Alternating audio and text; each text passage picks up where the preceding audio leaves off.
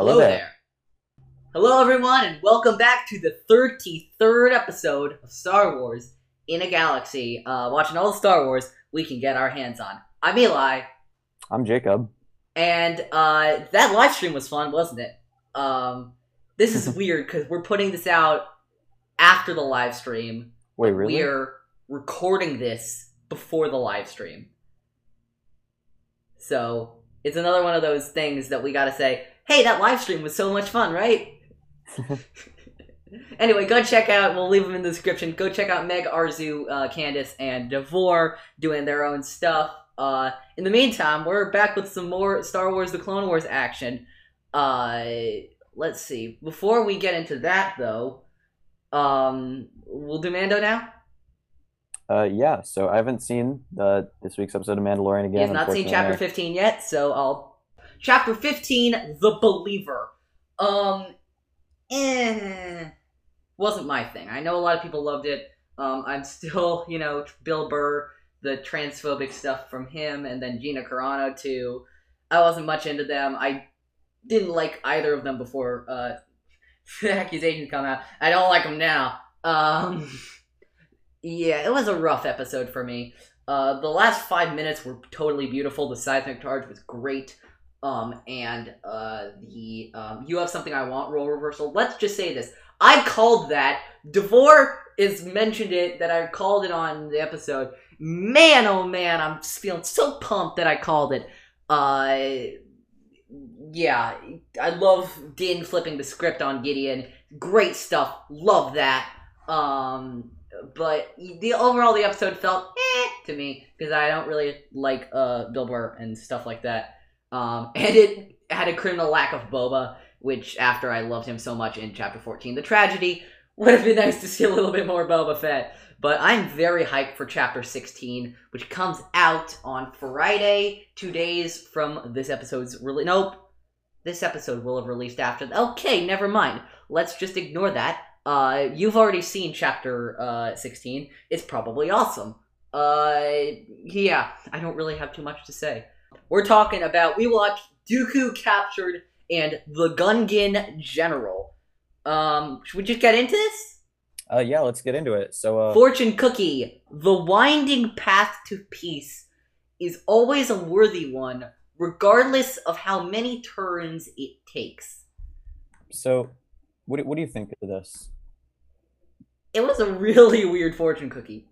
Like, I felt like it felt sort of tangential to the episode, but also I guess I can see where they were going. Like, you do have I mean, it does feel like a bit of a hard sell, but you do have thinking that maybe capturing Dooku would end the war, and that's why the Jedi are trying so hard to get him, but and cooperating with doesn't pirates. Really, yeah, and that's why they're trying to cooperate with the pirates, and that's why they're. Oh wait, that doesn't come till next episode. I'm going to say they're trafficking in salt. Yeah. Not salt, spice, but I think it's kind of tangential. So yeah, let's just get right into the episode. It's a weird fortune cookie. I'm gonna give it that. It's not it's a strange fortune cookie. One of the basically things...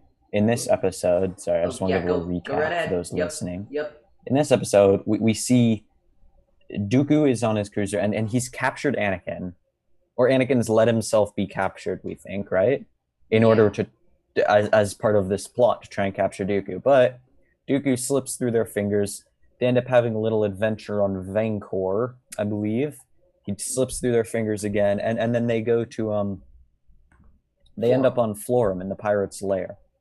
And this episode feels like not a very good standalone episode, I would say. It very much feels like an introduction to the following episode, the Gungan General episode.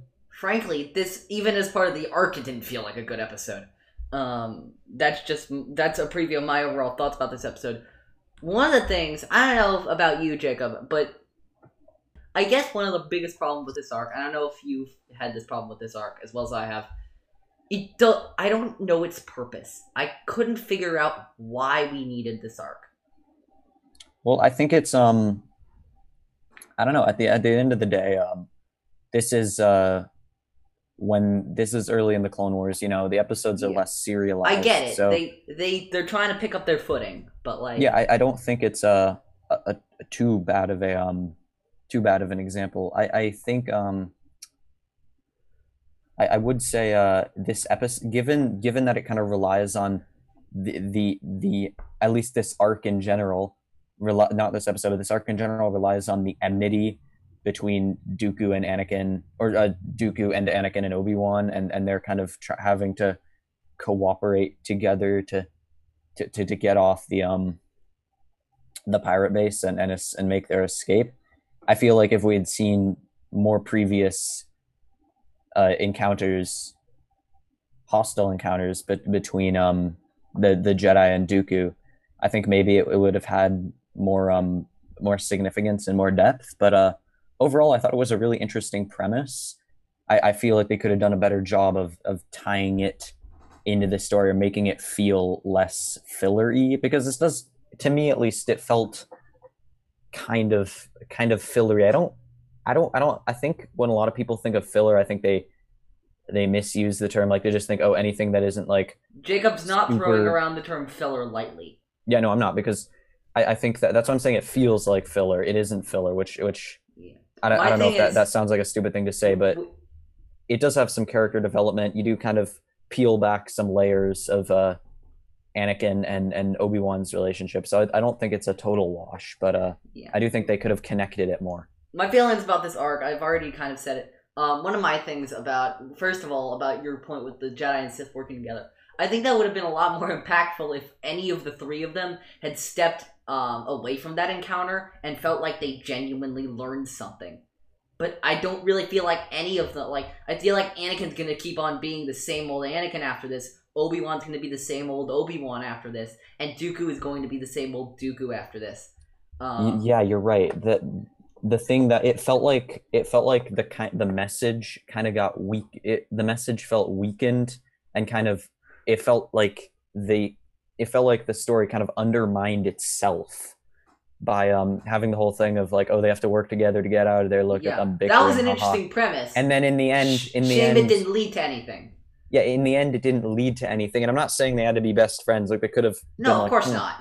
They, like unrealistic. But like with it felt like they abandoned the working together idea halfway through. Like another example, another one of these stories that I love. The honorable ones with Zeb and Callus and Rebels. Think of that. Good example. They have to work together till the very end, and even though they don't become best buds immediately after that, like that in that episode, you definitely have more of a sense of this encounter has changed them. It changed Callus. That was the catalyst for Callus's like redemption arc. That was a good example of the enemies working together trope, like working better. And again, that was season 2 of Rebels. Dave Filoni had 6 seasons of Star Wars: The Clone Wars and another season of Rebels. He found his footing. He was doing the thing. You know what I mean? Yeah. The only thing I could say maybe was gained out of this episode. The only thing. This is the first appearance ever of Hondo and the Ohnaka gang. That's true. I did like the way they portrayed Hondo in this. I didn't. Oh, really? Oh.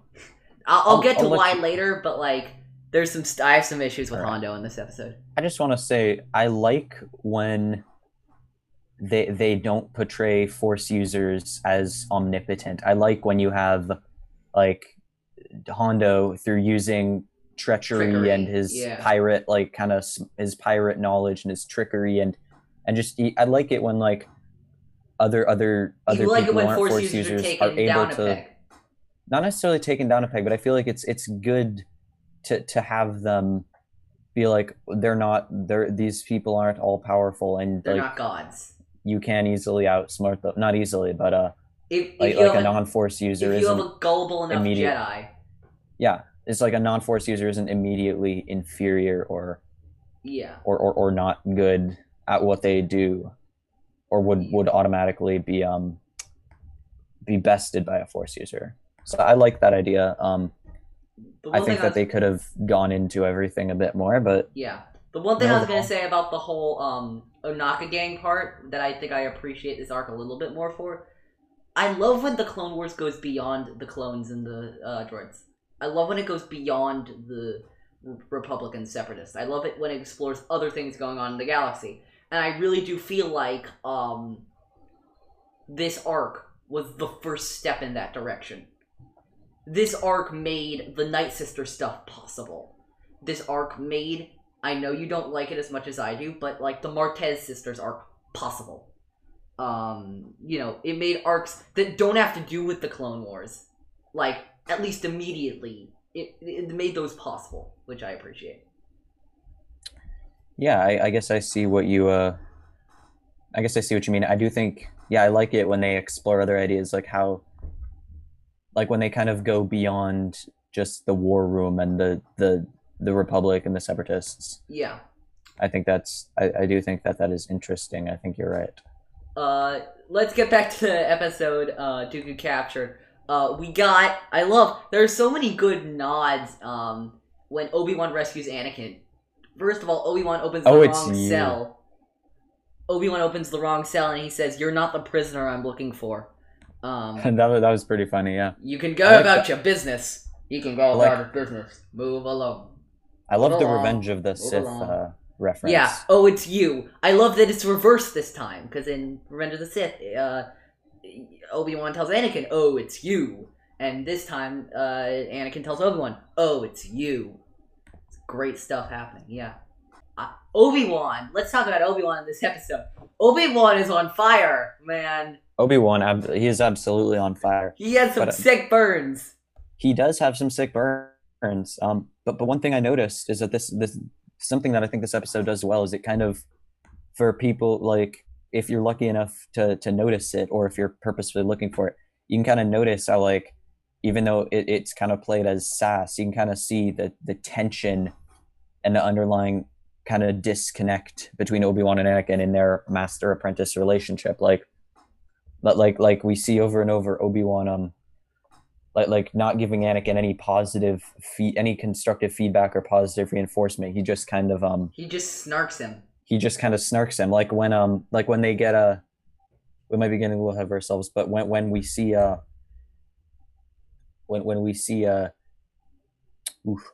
I'm forgetting the name, the gun, when we see the Gundark and yeah, Obi-Wan just does not help Anakin. Yeah, when Anakin and first of all, he doesn't help him at all. He's like, "Oh, I'm enjoying this," which he just sits that's back, an interesting thing. Which is, it's hilarious, but I see what you mean, as it's like totally non-constructive and actually probably hurts Anakin more than it. But that's not even the main. That's not even the main concern. I feel like my main concern, not even concern, just the main way that I noticed this playing out of Anakin not really getting, like for lack of a better word, Anakin, like Obi-Wan not really showing love to Anakin at all, and not being supportive, which is what Anakin desperately needs. We see we have Anakin, and at some point he says to Obi-Wan, "Oh, thank God you're alive," or he says like, "Oh, thank goodness you're alive. I'm so happy you're alive." After they get buried and they get out of the rocks, and Obi-Wan immediately just says, "Oh, where's your lightsaber? Like, this is you made a big mistake." And he's like, "Oh, I got knocked out of my hand." He said, "Oh, a feeble excuse." Yeah. And it just kind of... It got knocked out of my hand by a rock. Yeah, a rock. Yeah. I thought that part was funny. It was beautiful. One of the things I feel like it is, like, even though it is sass, you definitely kind of can see why Anakin might not be happy and why he is, and how he might not be getting the support that he needs. It's the whole Anakin needs a father but gets a brother. Yeah, exactly. It's primary like... older brother thing. Are you gonna help me with this? No, I'm enjoying you failing at this too much. The father figure would have said to Anakin, "No, I think you got this. Use your training. I know you can do this." Like Qui-Gon would have done, you know what I mean? Use your training. I know you can do this. You have it in you to do this. But Obi-Wan's, "No, I'm enjoying this far too much, Anakin." Yeah, exactly. Yeah. Anakin doesn't catch Dooku, but chases him down to Vancor, and then Dooku hitches a ride with the Onaka gang, and their leader Hondo Onaka, who is like one of my favorite like Clone Wars characters. Just I love Hondo. I know Jacob loves Hondo. I think you like him more than I do. I know I'm not like the biggest fan of him, but like I think he's funny. I think he Yeah, actually I think he's one of the comic relief parts that kind of work more. But then as the show goes on, he also gets deeper than that. You actually see him become sort of an anti-hero, yeah, which I think is kind of cool that they can that the writers for this show that they can balance that and not just have another Jar Jar potentially. yeah. One line sticks out to me from this episode that defines this whole arc, and not in the way I thought it would. Hondo says to Dooku, "You don't survive in the Outer Rim by being stupid." Yeah, what about that sticks out to you? Because it constantly, from that point forward, gets disproven again and again and again. They keep acting stupidly, and they all get out completely unscathed. It's weird. I can I get into why I don't like Hondo? It kind of goes into the next episode. Yeah, sure. Go ahead. I have some more things to say before we wrap up talking about So this episode, but yeah, sure. So Hondo has the smarts and guts to capture three of the most powerful Force users in the galaxy: Yes. Obi-Wan, Anakin, Dooku. But he's not prepared for a betrayal by his own stupid ass lieutenant. Are you kidding me?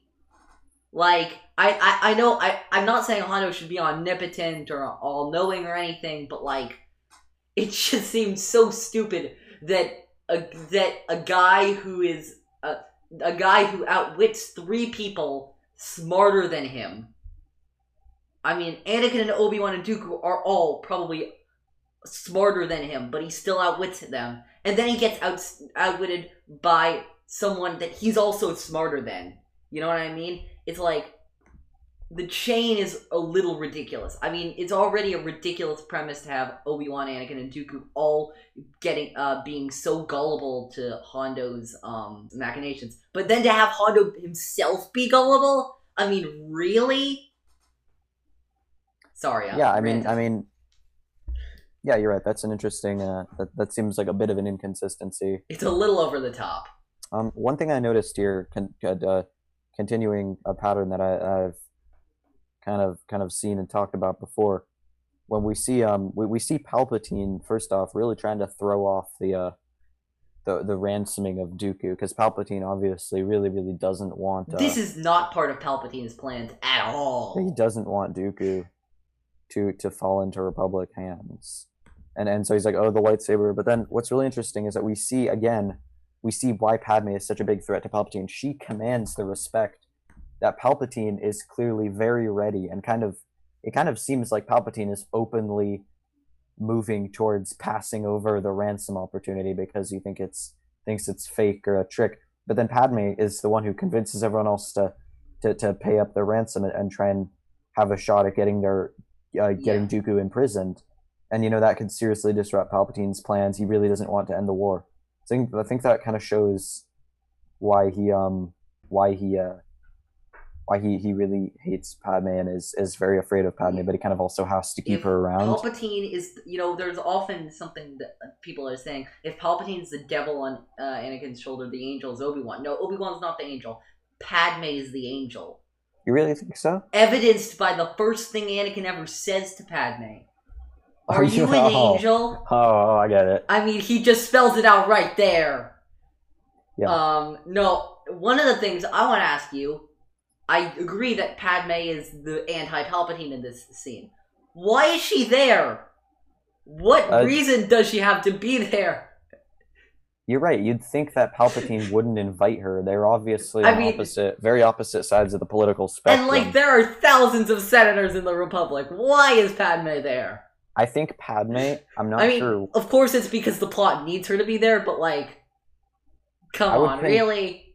I would contend that she is very she's very influential. Maybe I think she probably has a lot more power, influence, clout than a regular than a regular senator would. Yeah, maybe considering how easy it is, easy she convinces everyone of all the other senators of her agenda throughout the Clone Wars. Oh wait, she you Yeah. know it's like we see in seasons 3 and 4. I think she's not very like she fights a noble cause, but like she's not very good at convincing other senators about it. Well, I think that's another thing, and that's another problem that we often have in Star Wars, which is Star Wars falls a lot into the like Star Wars doesn't often do a good job of following the show don't tell rule. Like we hear about how Padme is they were gonna send her to Grievous and stuff. Like she's a great negotiator. We're gonna send her into the heart of Separatist space. Like she is a you know what I mean? Like we constantly hear about how she's a great negotiator and No, a she's great a good negotiator. I don't think politician. she's a bad negotiator. I think the problem is not with Padme. I think the problem is the Senate's too corrupt and self-serving to listen to anything she has to say. I know, but that's not my point. My point is that the story keeps telling us the story Yeah. keeps telling us that we the story the, us gosh the story the story keeps telling us throughout the prequels and especially in the Clone Wars really that Padme is like this amazing orator and she's like the one person that can kind of save everyone and bring everyone together like we you know the plot where Aura Singh is plotting to kill her the Couldn't whole be. entire premise of the Yeah. plot is no one except Padme can make this speech and be convincing and that's why she has to deliver that speech. You know the subplot I'm talking about? I know what episode you're talking about. To be completely honest, I have not watched that episode a lot. Really? Okay. Well, It, anyway, but no, then we I never no, I know what you're talking about. It's the one where Ahsoka has the vision of Aurra Sing and all that kind of stuff. we never Wasn't it a how summit to on Alderaan? we never see we never actually see her do Right? well, I guess. I don't know how to Yeah, we never see her succeed. I think that's partially because of the circumstances, though. Though I yeah, but agree, still I think it's a I ag- mistake I from the agree point of that view of the story. I agree that Padme is not shown ever to be that great a negotiator. Or a I Um, feel like yeah, we've always heard that she's a great politician. Every single time she tries to convince someone in the Clone Wars, like on screen, she basically fails. I'm yeah, sure I'm not entirely right in that. I'm sure there's a but plenty like of exceptions to that, majority, but the majority of majority. the time we see her be like, she always be like, "Please, you have to listen to me. Please, you have to." And then there's Yeah. some separatist person. They're like, "No, I will not listen to you. You suck. You're bad." So You you know, suck, you're bad is all separatists to Padme in this war. yep, yep, and um, half the Republic too. yes. Anyway, this is some deep, deep poetry right here. Are you ready for this? Yeah, Dooku is being no, sorry, Attack of the Clones. Obi-Wan's being held captive in those blue electrical thingies. You know what I'm talking about? The yeah, yeah. the, The electrical fields. the electrical fields. And Dooku tells him, "What is the truth?" And Obi-Wan does not believe him. But it is Yeah, the truth. In this, Dooku is being held captive in the two electrical fields. Dooku tells Obi-Wan goes to see make sure he's actually Dooku. Dooku tells him another truth. Does not believe him again. And guess what? Turns out to be true again. yeah. I love how the cell scene mirrors Attack of the Clones. One of the things I don't understand, I don't know if this was true with you.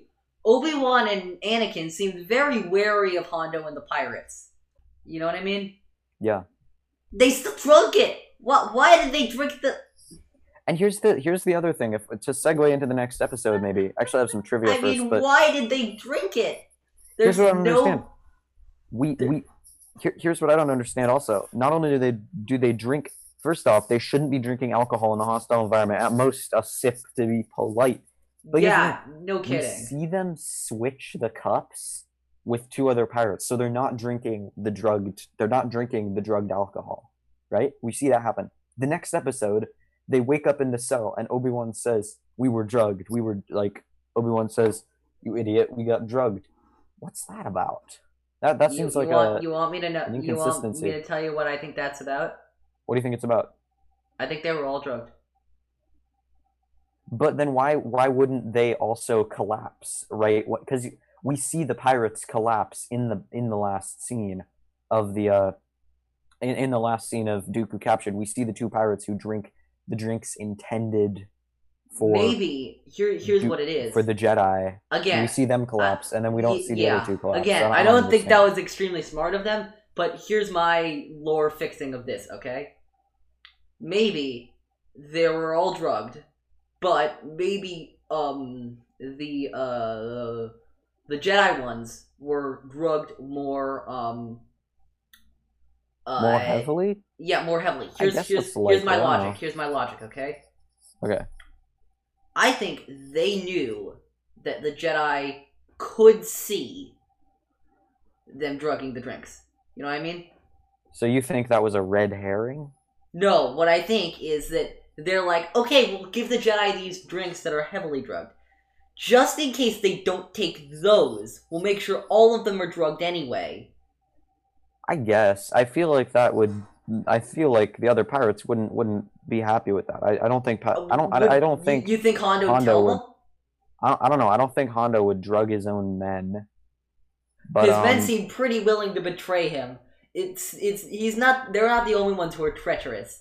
Again, that's true. That's true. I'm trying to defend this. I don't exactly agree with myself on this one, but like that's my I feel like rationale.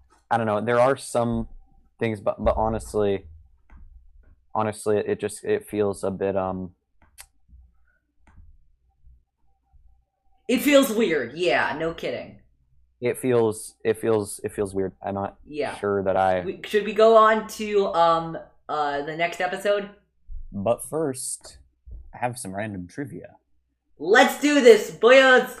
I have some random trivia from the StarWars.com trivia gallery for this episode, Jacob does and this of for course, us. I have some gripes.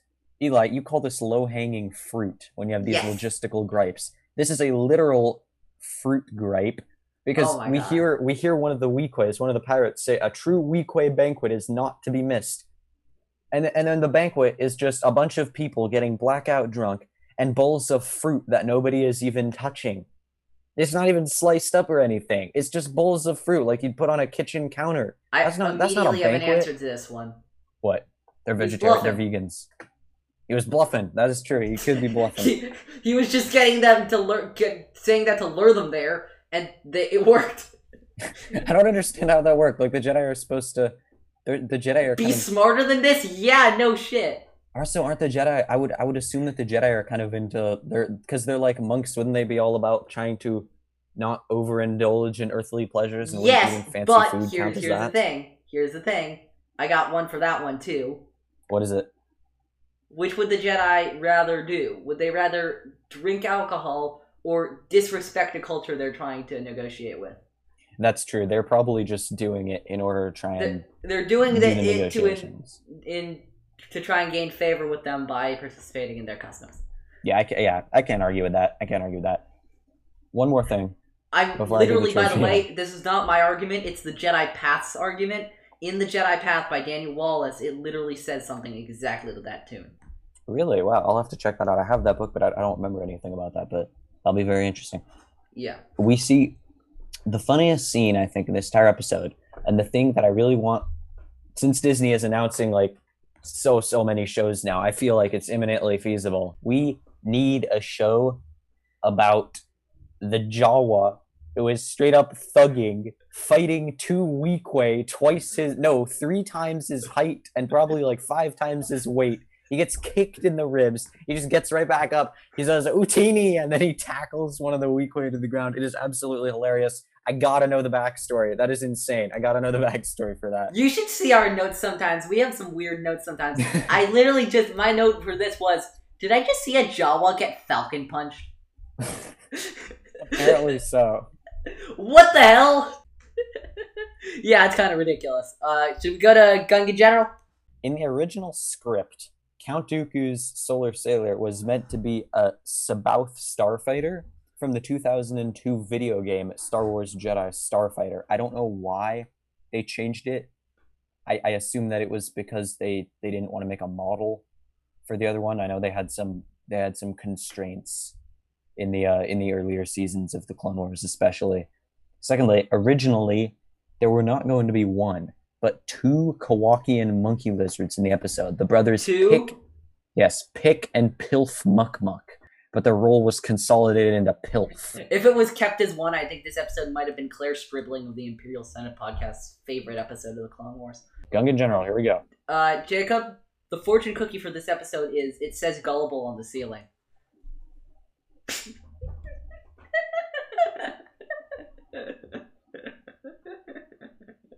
That's what the fortune cookie should have been. Because everyone acted like a damn fool this episode. Let's just say that. But the fortune cookie wanted to the actual fortune cookie. Sorry about that. Yeah, so the fortune cookie for this episode is fail with honor rather than succeed with fraud. You know, I think that this fortune cookie, it still isn't anywhere near the best fortune cookies that we've seen so far in the series, but overall, it's a good one. It's much better than the one that it goes at. Then it's much better than the previous episode's fortune cookie, because I think that we kind of see it how Obi-Wan I think it's kind of Obi-Wan's part to play in this, because Anakin, when they're hanging from the archway, they have a chance to escape. If they might have a better chance of escaping if they drop Dooku, who would probably die or be injured or be captured again. It would mean betraying someone who's put themselves on the line and kind of help them, even if it's for ultimately. Even if he hates them the other 99.8% of the time. Yeah, even if he hates them the other I would even say 99.9% of the time. Yeah, probably. You know, we see Obi-Wan or we see Anakin say, drop Dooku, and Anakin, and Obi-Wan doesn't. He's failing with honor rather than succeeding by, well, it's not exactly fraud, but he's not succeeding with dishonor. You can always say that with Hondo too. He's succeeding by fraud, by deceit, Dooku's succeeding at the end of the episode by using the dark side. But they don't kill Hondo because he holds no grudge, as Obi-Wan said. For me, this is light side and dark side 101. It's there's Yoda, Empire Strikes Back. If you go down Vader's path, if you choose the quick and easy path, you will become an agent of evil. Dooku and Hondo to a certain degree, but really Dooku is choosing the quick and easy path. He is succeeding with fraud rather than failing by honor, and that's why the dark side is so detrimental. We see the pirates screwing up, and the pirates are failing. They don't get the money. They kind of get their operation kind of ruined and exposed. For a separatist attack, because they're not honorable. They're making deals behind each other's backs. They're screwing up, and that kind of makes them fight amongst themselves. Who is his? Turk Falso, I think. Is his Turk name? Falso, yeah, one of the pirate lieutenants, anyway. Yeah, who betrays Hondo. He just tries to mess up Hondo's plans, and look where it leads him. He's dead by the end of the episode. Yeah, that's true. Yeah. By the way, a couple of things. First of all, we got one of my favorite Hondo quotes this episode. Now, as my sweet mother always said, son, if one hostage is good, two is better, and three, well, that's just good business. I love that quote. You know what I want? You know what I really want? I want to know more about Hondo's mother. I want a Hondo's mom book, or a book about Hondo's upbringing, or a book about how Hondo's mom was a pirate too. I think it would be great. That would be hilarious. I don't know if you know about the. I don't play Dungeons and Dragons, but I do know. Do you know about the D&D alignment stuff? Oh yeah, like chaotic evil and stuff like that. Of course. Hondo is true neutral. You think? I think he's chaotic neutral because he's just. But I don't think in this episode he's true neutral. I would argue, because he's just like.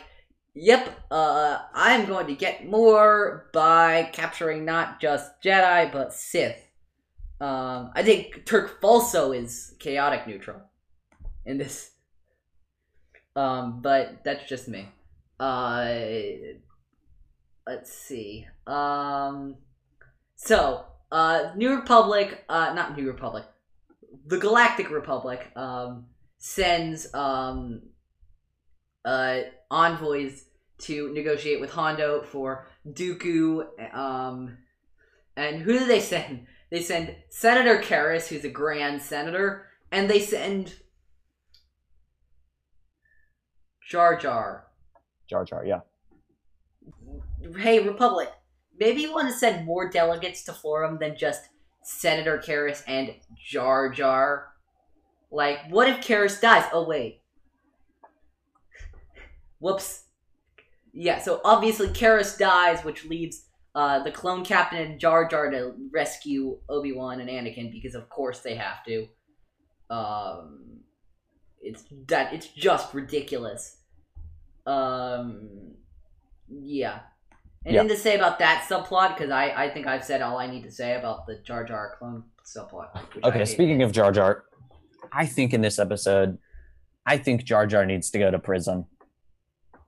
I have to say why, but Go ahead. Jar Jar needs to go to prison. I'm interested. Okay, first off, he sabotages the crash landing of the ship. He goes into the cockpit. Yeah. He goes into the cockpit where he's not allowed to. He pulls down the pilot. He's basically from a legal. Oh my god! I just realized something. From a legal point of view, he's basically responsible for messing up the crash and potentially killing the senator, and who might not have died otherwise. I think Jar Jar might be guilty of manslaughter and sabotage. I'm not sure. Manslaughter either involuntary and what, Jacob? Sabotage.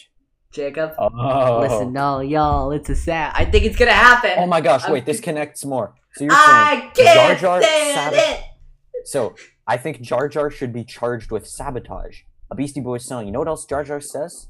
He refers to the Florum. He refers to the animals who run around on Florum as beasties. It's like poetry, you know. It rhymes. It rhymes. Wow. It just works. It just rhymes. Wow. I'm gonna do another sabotage supercut if I can find that clip. Oh my gosh. I'm gonna do it. It's gonna happen. It's gonna be great. It's gonna be beautiful. Yeah. Can we get on to the Anakin and Obi-Wan and Dooku subplot? Because there's some really pure lines in here. Great lines. Oh, yeah, sure. One of my favorite is, "Do control your protege's insolence so I can concentrate. Anakin, control your insolence. The Count is concentrating." I mean, what sass, man. Oh, absolutely sass. It's the best. Let's look at our 3 tropes of Star Wars. No dressing up as the enemy, no vents. Oh wait, the ship gets destroyed. Yep, the crash landing. Here's another thing I don't understand. How do they just walk away from that crash landing? That is a high speed, high intensity, like... They were held by the bars. I don't get it. You know? The bars. Wow, yeah, the bars, of course. That explains it all. Karras wasn't, so he you know. Yeah, but I mean... Yeah. You know, I also have more evidence that Jar Jar might be a Sith Lord. Just saying. Do you want to hear it? Yes, I do. He says when the senator dies, he says, "Those with good in their hearts always passing too soon." Jar Jar is constantly getting out of near-death situations because of dumb luck, or... could it be fate? It's clearly not because of him. He's pretty incompetent. You know who also dumb lucks his way out of quite a few things? Who? Anakin. Look what happens to Anakin. Oh, yeah. Jar Jar, then, by his own logic, does not have any good in his heart, because he always is in positions where he could die, but then he always doesn't die, almost always because of luck or fate or... Yep. You know. Jar Jar is the Sith Lord 2020, let's do this! Jar Jar is the Sith Lord 2020. I actually love that Obi-Wan, when Obi-Wan and Anakin and Dooku try both times, they fail miserably. I love that. True. They It's not easy. It feels like they give up easily, though, when they're trying to escape. Like, they don't force push the guards when they find them in the, you know, when they find the guards, they don't force push them, and they don't try to use a mind trick until later. Yeah. So clearly the pirates can be mind tricked, but they don't. So. Yeah, it's yeah. I don't really actually have much more for this. Oh, here's one. Dooku. Speaking of our last episode, not last episode, 2 episodes ago with Nessa. Dooku wants to get off this godforsaken planet. Jacob. Yeah, I noticed that. That's another. That God reference, I think, makes a little more sense, because we know that Star Wars has religions. Yeah, but that's a reference to Lot. Follow one? Yeah. You know, we know Star Wars has religions. We know it makes sense. What makes less sense to me is like when they say hell, like when the clones say what the hell, or Yeah. when what's his name? When oh gosh, I called Finn what's his name? Jeez, I'm so forgetful today. Or Oh, that's when one hell Finn of a says pilot. about Poe, that's one hell of a pilot. That makes less sense because the idea of hell seems less it It seems could less exist with religion. replicable. Who knows? It could exist with religion, but it seems less like replicable than just yeah, it seems And to use the word God for a less deity, replicable. really? You know.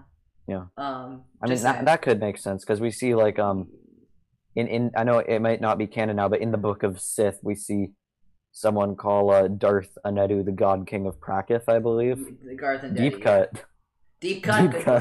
cut. So Though apparently these deep cuts are yeah. being rewarded these days because Typhon. But uh, yeah. You have anything else for this episode? Um, not really. I'm just gonna check back with my notes one more time. Yeah, Um, because I think serious Jar Jar is pretty hilarious. So like a lot of Jar Jar's jokes don't really work. Like the thing where he gets shot at and he just starts running around and going la la la la la and waving his hands and just running around like a chicken with his head cut off. That doesn't do it for me. But what does do yeah, it for me is when Jar Jar marches up to the tank, makes himself all serious looking, frowns, and says, "I'm Representative Binks." I think that's funny. yeah, it's great. Anything else before we end? Oh yeah, Senator Karras's staff, I think was based off the Raw staff in Raiders of the Lost Ark. I think it looks very That's similar. awesome. In case people don't know, I actually am a humongous Indiana Jones fan. Oh really? I didn't know that. Yeah. Good Wow. stuff. We're gonna talk about the Disney announcement for Lucasfilm, specifically Star Wars. I do want to mention that I'm really hyped for Indiana Jones 5, even if 4 was not very good. So yeah.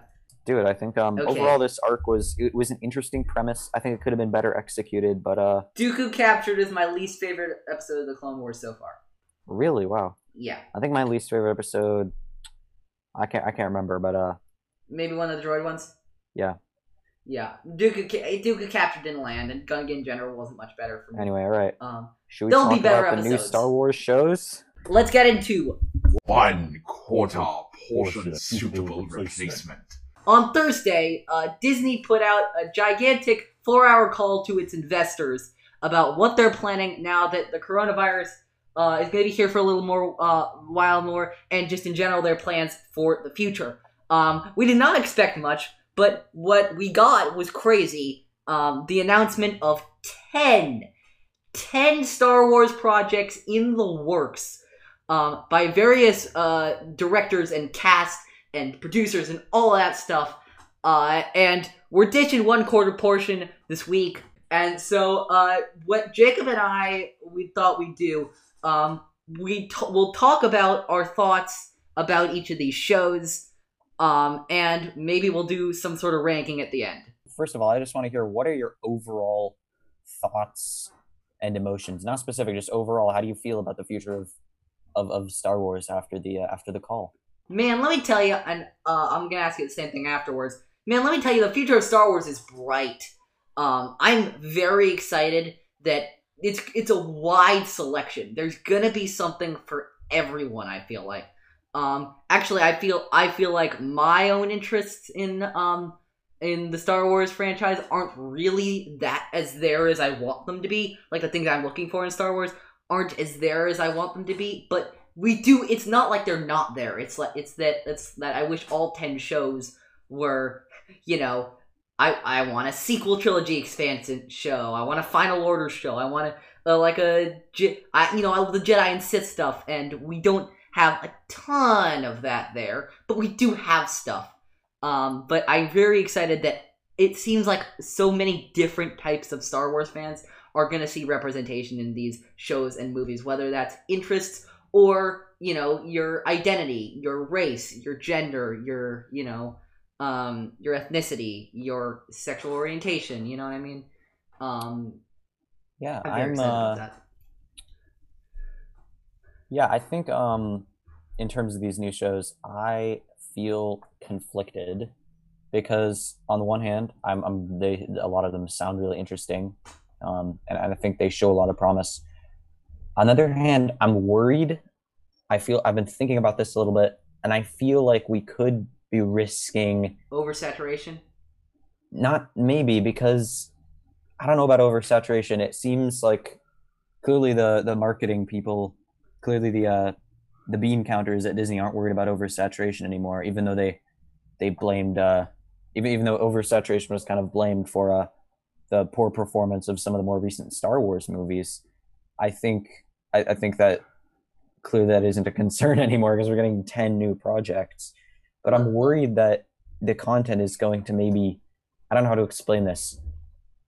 I want to preface this by saying Star Wars has always been a big expansive thing, even before Disney. But I'm worried that this new content is just so much TV, movie, series content, so much visual media is going to trivialize Star Wars. I feel like the original trilogy and the prequel trilogy were these big spectacles where you had interesting glimpses of all sorts of things, and you kind of and part of what was appealing about that was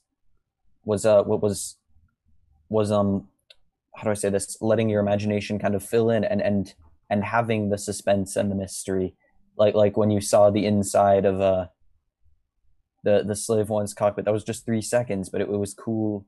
It was intriguing. When you saw IG-88, wondered what would it be like to see him in action. I feel like Star Wars now risks maybe becoming Marvel. I don't want to see the world, at least in visual media, overexplored. I don't want to see every little thing, prop, setting, or background character shown in like a glossy fan service extravaganza, because I think that kind of ignores what made Star Wars so appealing to begin with and what made it take off in the beginning. And I feel like if we risk too much, we just risk it not being special anymore. I think we're entering an era, for better or for worse, of a divide and conquer, maybe, of snack food Star Wars, where I think now they may be thinking not most fans aren't going to watch everything that we're putting out in terms of visual media because there's going to be so much of it. But I'm worried that they're just going to make these shows that are enjoyable on the first watch because of nostalgia and the promise of the storyline, but that don't really have the magic because of this overexposure and the self-awareness of of Star Wars's own universe. And I'm worried that Star Wars won't be able to escape its own shadow. So I hope that's not the case, but I am worried, and I want to get that off my chest. That's extremely valid, and I appreciate that. Can I help ease your mind a little bit? Oh yeah, sure. What do you got? These are all. If this was all in the next year, I'd be extremely worried. But it isn't. It's in the next 4 or 5 years. Second of all, out of these 10, okay, we got 10, right? 4 of them are limited series, only 1 season, and like a couple, and like 6 or 7 episodes. 4 of them. 1 is a movie, and 2 of them are animated. The only reason I'm talking about animated is that the casual Star Wars fans will probably only end up caring about 8 of them. And if we remove the limited series and the movie, that leaves us with 5 ongoing series, actually probably plus Mando, so that would be 6, over the next 4 years, that are going to keep, that have the potential, some of them might not be ongoing series, but that have the potential to be running at once. So it really, actually not 5, 6 including Mando. It really is. I don't think it's going to be as much as some people fear it to be, but that's just me. Yeah, I do think that I want to point out that even if we only have, 4 ongoing series, 4 or 5 like ongoing. I think it's 6, but okay. 6 seasonal series then. Like TV, like traditional TV shows with seasons, that's still going to be a tremendous uptick in content. So I'm just interested to see where that takes us. I think I think the biggest takeaway is that we're moving out of an era for Star Wars where there's only one visual media project being released at a time. Oh yeah, I'm sure. And I don't know what that's going to do. Yeah. But let me explain something. It'll be interesting no matter what. Failing of the Star Wars movie with Solo. They marketed that terribly. They learned that lesson the hard way, and I don't think they're going to do that again. Maybe. I mean, I don't want to attribute it all to marketing because clearly the movie was not a resound like it. A lot of people, I know a lot of people thought it was good, but it wasn't a resounding hit the way No. that something like Rogue One was, or The Force Awakens at first. Like I know a lot of people are Yeah. gonna say, "Oh, I never liked The Force Awakens," but Or it seems even like at the beginning the response was overwhelmingly positive, and it kind of cooled off over time as the sequel trilogy developed, and as people kind of formed their opinions on it. yeah. Like, I don't know. I just, Anyway, let's get into discussing the individual shows, why don't we? Now let's do it. What do you want? What do you want Okay. to talk about first? Let's talk. I think we should talk about the one I'm most hyped about so I can like fanboy a little bit. All right. Obi-Wan Kenobi. Directed, showrun by Deborah Chow, starring Ewan as Obi-Wan, and coming back as Darth Vader, Hayden Christensen. I'm pretty hyped for this. I'm not. Oh Gonna lie. my I god, think I'm this so is- hyped. This is pretty promising. It's gonna be great. I'm so excited. It's gonna be awesome. I'm not the biggest fan of Hayden in the prequels. I'm gonna admit that, but I'm really excited to see him come back. I'm also really excited for Ewan too. They one of the ongoing themes in a lot of these shows is the stagecraft technology and the volume that's used in Mando is gonna be expanded to like all of these. Absolutely. I can't wait to see what Deborah Chow is going to bring. I think that her episodes in season one, they weren't personally my favorite, but I do think that it kind of showed what she's capable of and what she can muster. Yeah. And I think with the resources and the technology and the minds that Disney's going to put at her disposal, I'm very excited to see what she and her collaborators will come up with. And to be completely honest with yeah, you, I'm really excited. I think she is maybe one of my favorite directors to do Mando. Really, Probably, I understand that. probably under John and Dave, maybe under Bryce Dallas Howard, but she's up there. She made some really great episodes in season one, I think. But let's see. Yeah, let's get on to Andor, which is Andor. the Cassian show, filming in London very soon. Oh yeah, Kenobi's gonna start filming in March, and it's probably gonna Wow. come out 2022. Andor's probably also 2022. It's gonna begin filming in London pretty soon. Tony Gilroy is gonna be handling a lot of that. He was the guy they hired to reshoot a bunch from Rogue One after Gareth Edwards had his pass at it. And Cassian's back. We got some good cast people. Let's see, I'm trying to think. Fiona Shaw, who played Aunt Petunia in Harry Potter. Stellan Skarsgård. Genevieve O'Reilly as Mon Mothma. Alan Tudyk as K2SO. Diego Luna as Cassian. Kyle Solar. Dennis Goff. Adria Arjona. Yeah. They showed us a sizzle reel for Andor, which had the rebels plotting some missions in the early days of the rebellion. Yeah, I think Andor is promising. I wasn't a huge fan of some of the acting of the characters in Rogue One. I didn't think that was particularly exceptional, but I'm excited to see where this goes. I don't think that this is probably going to be one of the most loved shows, probably, just knowing what we know already. I've been seeing a really positive response to it. Really? Okay. I definitely think that it has a lot of potential. Don't get me wrong. Rogue One has a very big fan base. I think my reaction is probably more negative than a lot of people's on this. I was not a huge fan of Rogue One. I was not a huge fan of Cassian. And this is an era I feel like we've done like quite a bit. You know what I mean? Yeah, but I am excited to see it from a different perspective. I'm interested. I'm just worried about retreading waters that we've been in too much. I don't think that's I don't really think that they're gonna do that. I don't think it's. But who knows? I don't think that's too much of a concern, at least not from my perspective. But I do think. I do think that as a leading actor, I think Diego Luna is definitely up for the job. Yeah, he's a good actor. He's likable. Really I think he can definitely he can definitely do a lot. So I'm looking forward to that. Diego Luna is great, and I think he can do a lot. And it's going to be a 12-episode first season, so we're in for quite a bit. It's not that I don't think it can be good. I think it can be great, but I'm just not excited for it as the way I'm excited for a bunch of these other shows. Yeah, I would say the same thing. Like, yeah, could it be great? Yes. Does it grab me personally? No. If this was announced as only one, as a standalone, like if this was the only announcement that they made, or if this and only one other thing, I would be kind of mad because I'd be like, and to be honest, I do feel that I feel a little bit burnt, I guess, by some of the things like Cassian. Although I do think that it has potential, and I don't think it's I don't want to write it off. I do feel a bit burnt that they're choosing to that they have 25,000 years basically of timeline to cover, and this is what they're choosing to do.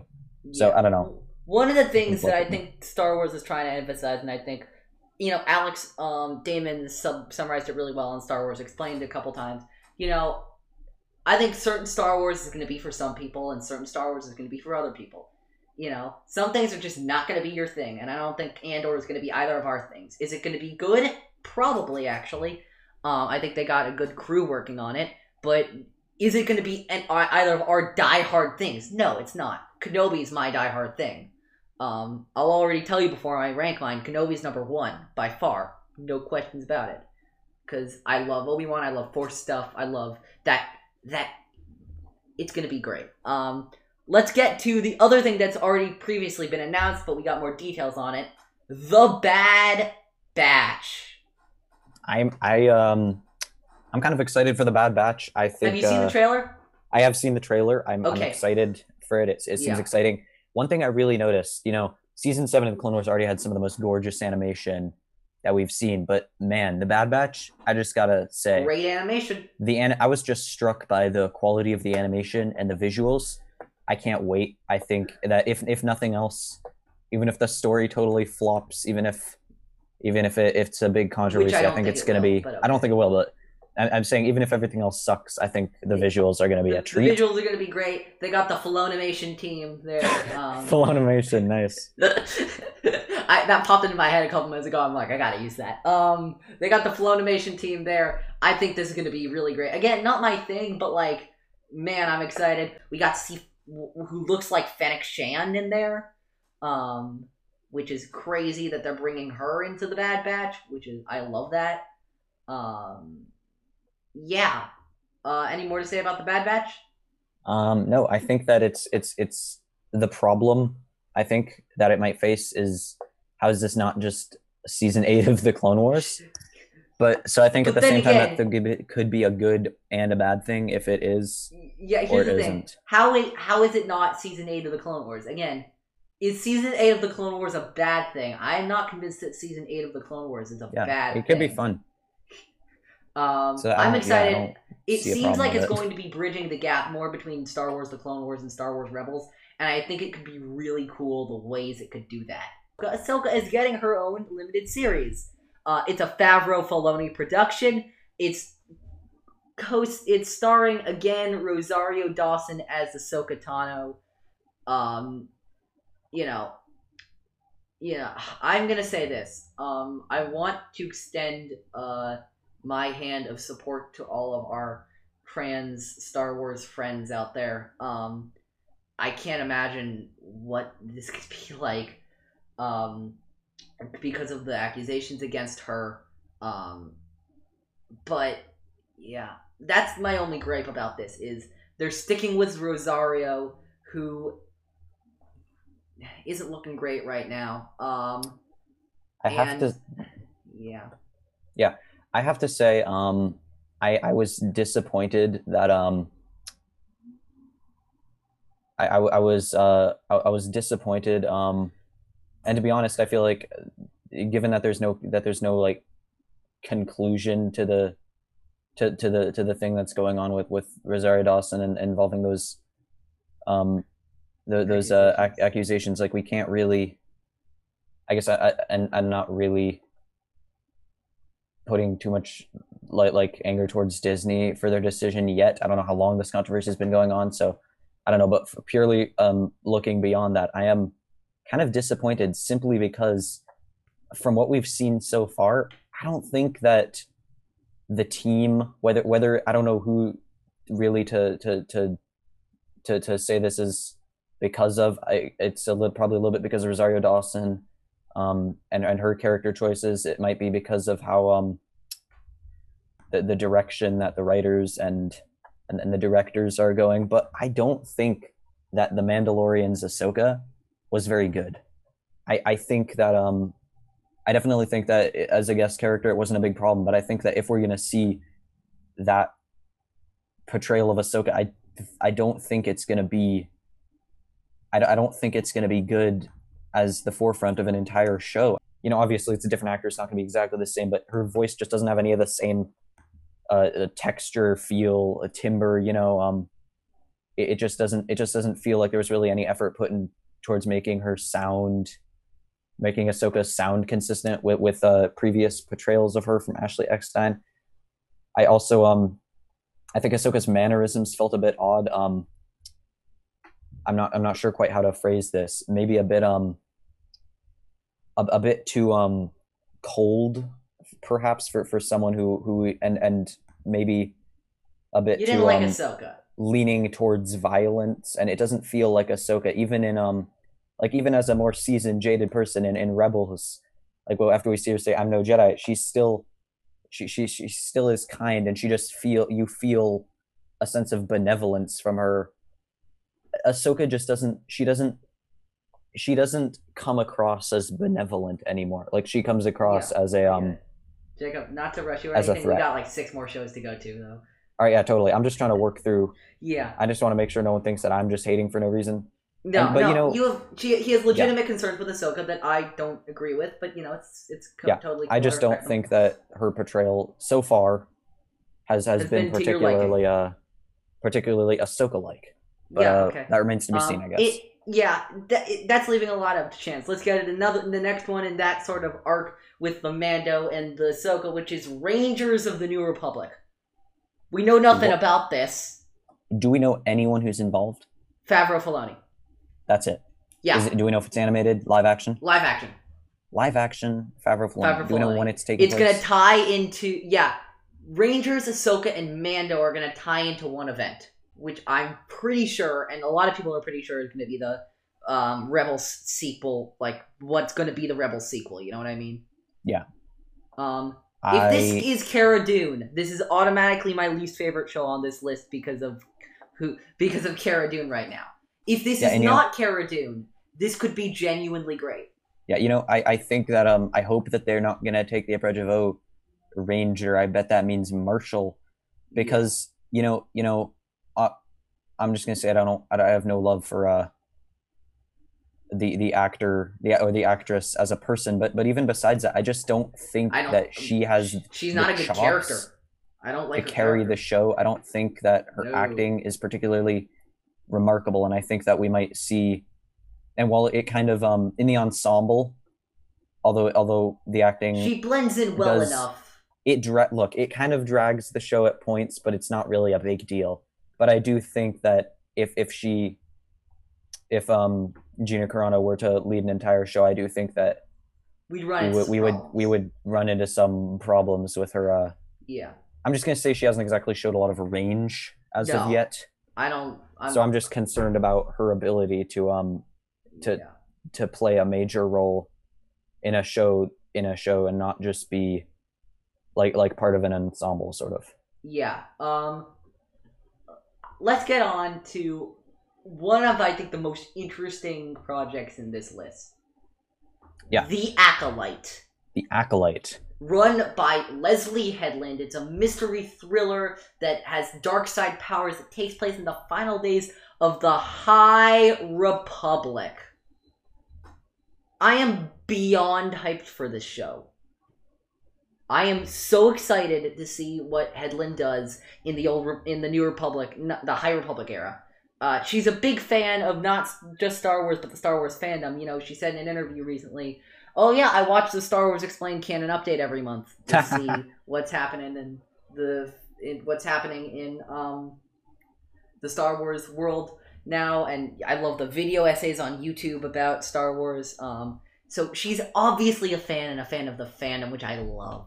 Yeah, I But really think also, that this is an area we have not really gotten into in Star Wars.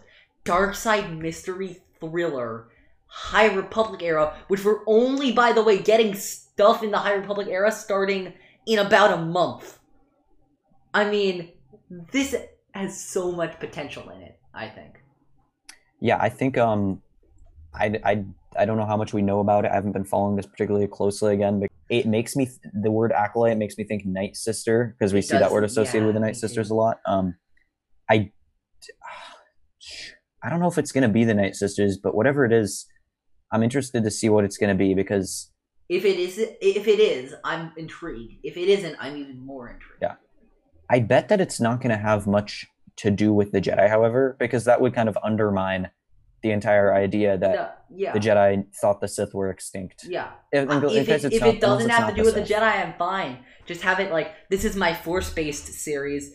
If it is my Force-based series, which I think it is, with Kenobi and probably also Ahsoka, I'm down for it. You know, those are my things. Kenobi, Yeah, I'm here for Acolyte, and it. Ahsoka are the three shows I'm most looking forward to, just because of that. Yeah. Absolutely. All right, what's next?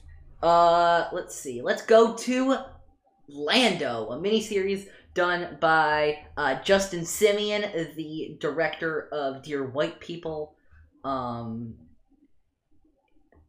I think it's gonna be Glover. The idea I've heard tossed around a lot about Lando is the Calrissian Chronicles, told by Billy D. Old Lando post Rise of Skywalker, but the Chronicles actually star Glover Lando, That would be hilarious. and you know they could bend the rules of canon because maybe Lando's embellishing stuff. Maybe they didn't That would be an happen. interesting possibility. Like, what if we have an unreliable narrator that actually Yeah. means what we see on the screen? What if Is that isn't not actually actually what what happened? happened. I think that would be a little confusing, and I don't Yeah. think that. I just think that that would confuse maybe like less diehard fans, maybe who are just trying to watch Yeah. it to have fun and aren't necessarily doing background research and reading Yeah. all about the show. Maybe they just turn on Disney Plus and are like, oh, what's this? Oh, it's Lando. That's Lando, cool. yeah. So I do feel concerned about that, but I do think that as a theory crafting, as a theory, it certainly is unique and as unlikely as I think that would be. I think that would be pretty funny. I think the show has quite a bit of potential. We'll see where it goes though.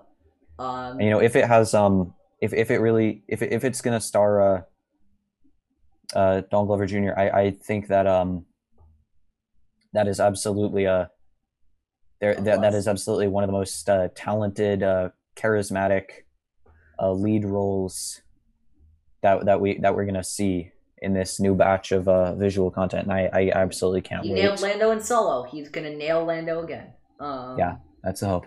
Let's go to A Droid Story.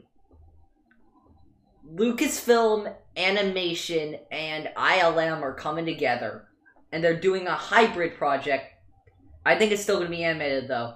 That involves a new hero who tags along with the two droids everybody knows and loves, C-3PO and R2-D2.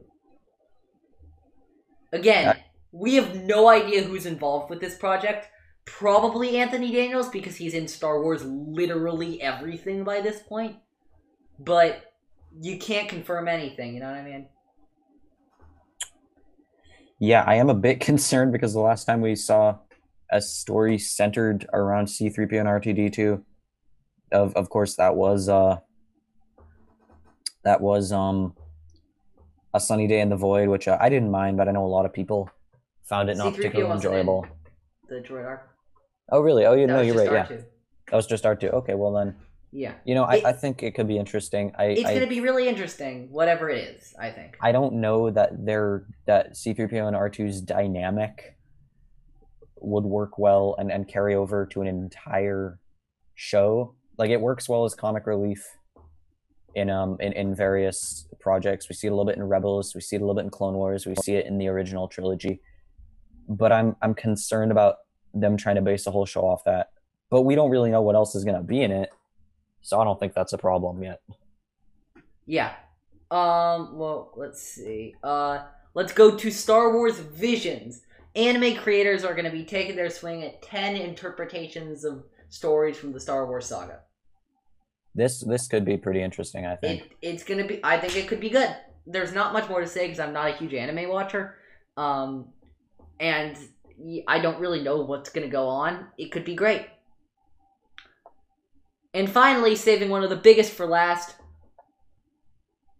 Coming to theaters, Christmas of 2023. This is a movie, Rogue Squadron, directed by Wonder Woman director Patty Jenkins. That's pretty exciting. I know that for a lot of people, this is very significant. You know, it's the first woman to direct a Star Wars movie. It's based off of concepts from books from the 90s. Really? Isn't there also a TV show? I know there's a lot of things called Rogue Squadron already. Video game, books, that's really it. So I'm excited to see something from the New Republic era, kind of following the maybe following a little more directly and connecting more directly to the rebellion. Like, you know, we only catch glimpses of what's actually happening for the rest of the galaxy in The Mandalorian.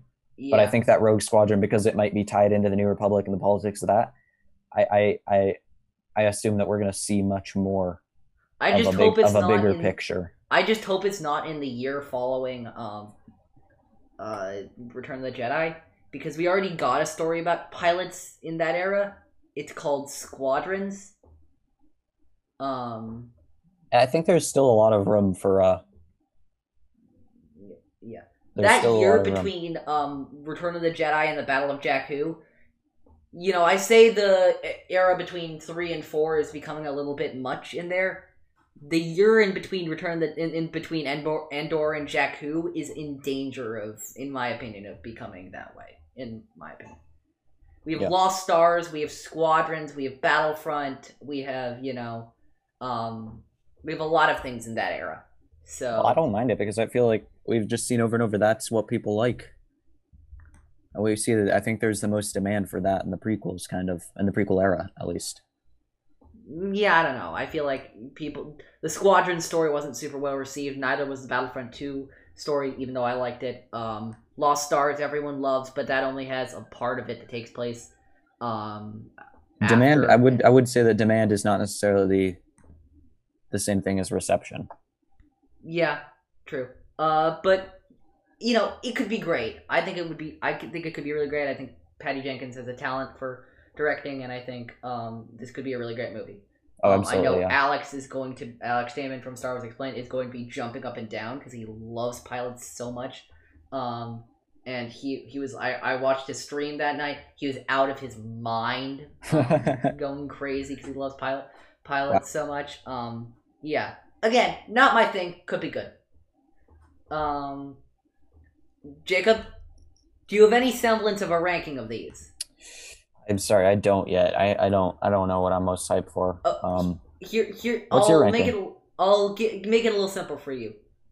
What project are you most hyped for? What project are you least hyped for? I think I'm most hyped for Kenobi because we see I'm most hyped for Kenobi and Rogue Squadron, and I'm least hyped for Andor and Ahsoka. Even though I love Ahsoka, I'm not hyped for the project. Okay. At least here's my ranking of stuff. Okay. Extrapolating. I'm excluding Rangers because it could be great, it could be awful. Excluding Rangers. Number 9, Droid Story. Number 8, Andor. Number 7, Rogue Squadron. Number 6, Lando. Number 5, Visions. Number 4, The Bad Batch. Number 3, Ahsoka. Number 2, The Acolyte. And number 1, Kenobi. Pretty sound list. Yeah. I think I might switch Bad Batch and Ahsoka, but I'm not sure. Rangers could be as high as number 5 or as low as number 10 for me. It really just depends on what's there. Yeah. In the meantime, I think that's going to end this episode of Star Wars in a Galaxy. Make sure to, you can listen to us on Spotify, Anchor, Breaker, Google Podcasts, Apple Podcasts, anywhere you listen to your podcasts. We'll be there. Follow us on Twitter at In a Galaxy Pod, Instagram, Star Wars in a Galaxy, all one strung together. You can find us on YouTube, Star Wars: In a Galaxy. Hope you enjoyed the stream. Let's see. Is there anything else? I don't think there is. Next week, what are we going to be doing next week? Next week we'll be covering... Let's look. Next week we're going to be covering Jedi Crash, Defenders of Peace, and Trespass. Yeah, that's what we're going to be doing those weeks. I think that should be pretty interesting. It's going to be interesting, yeah. In the meantime, may the Force be with you. Always.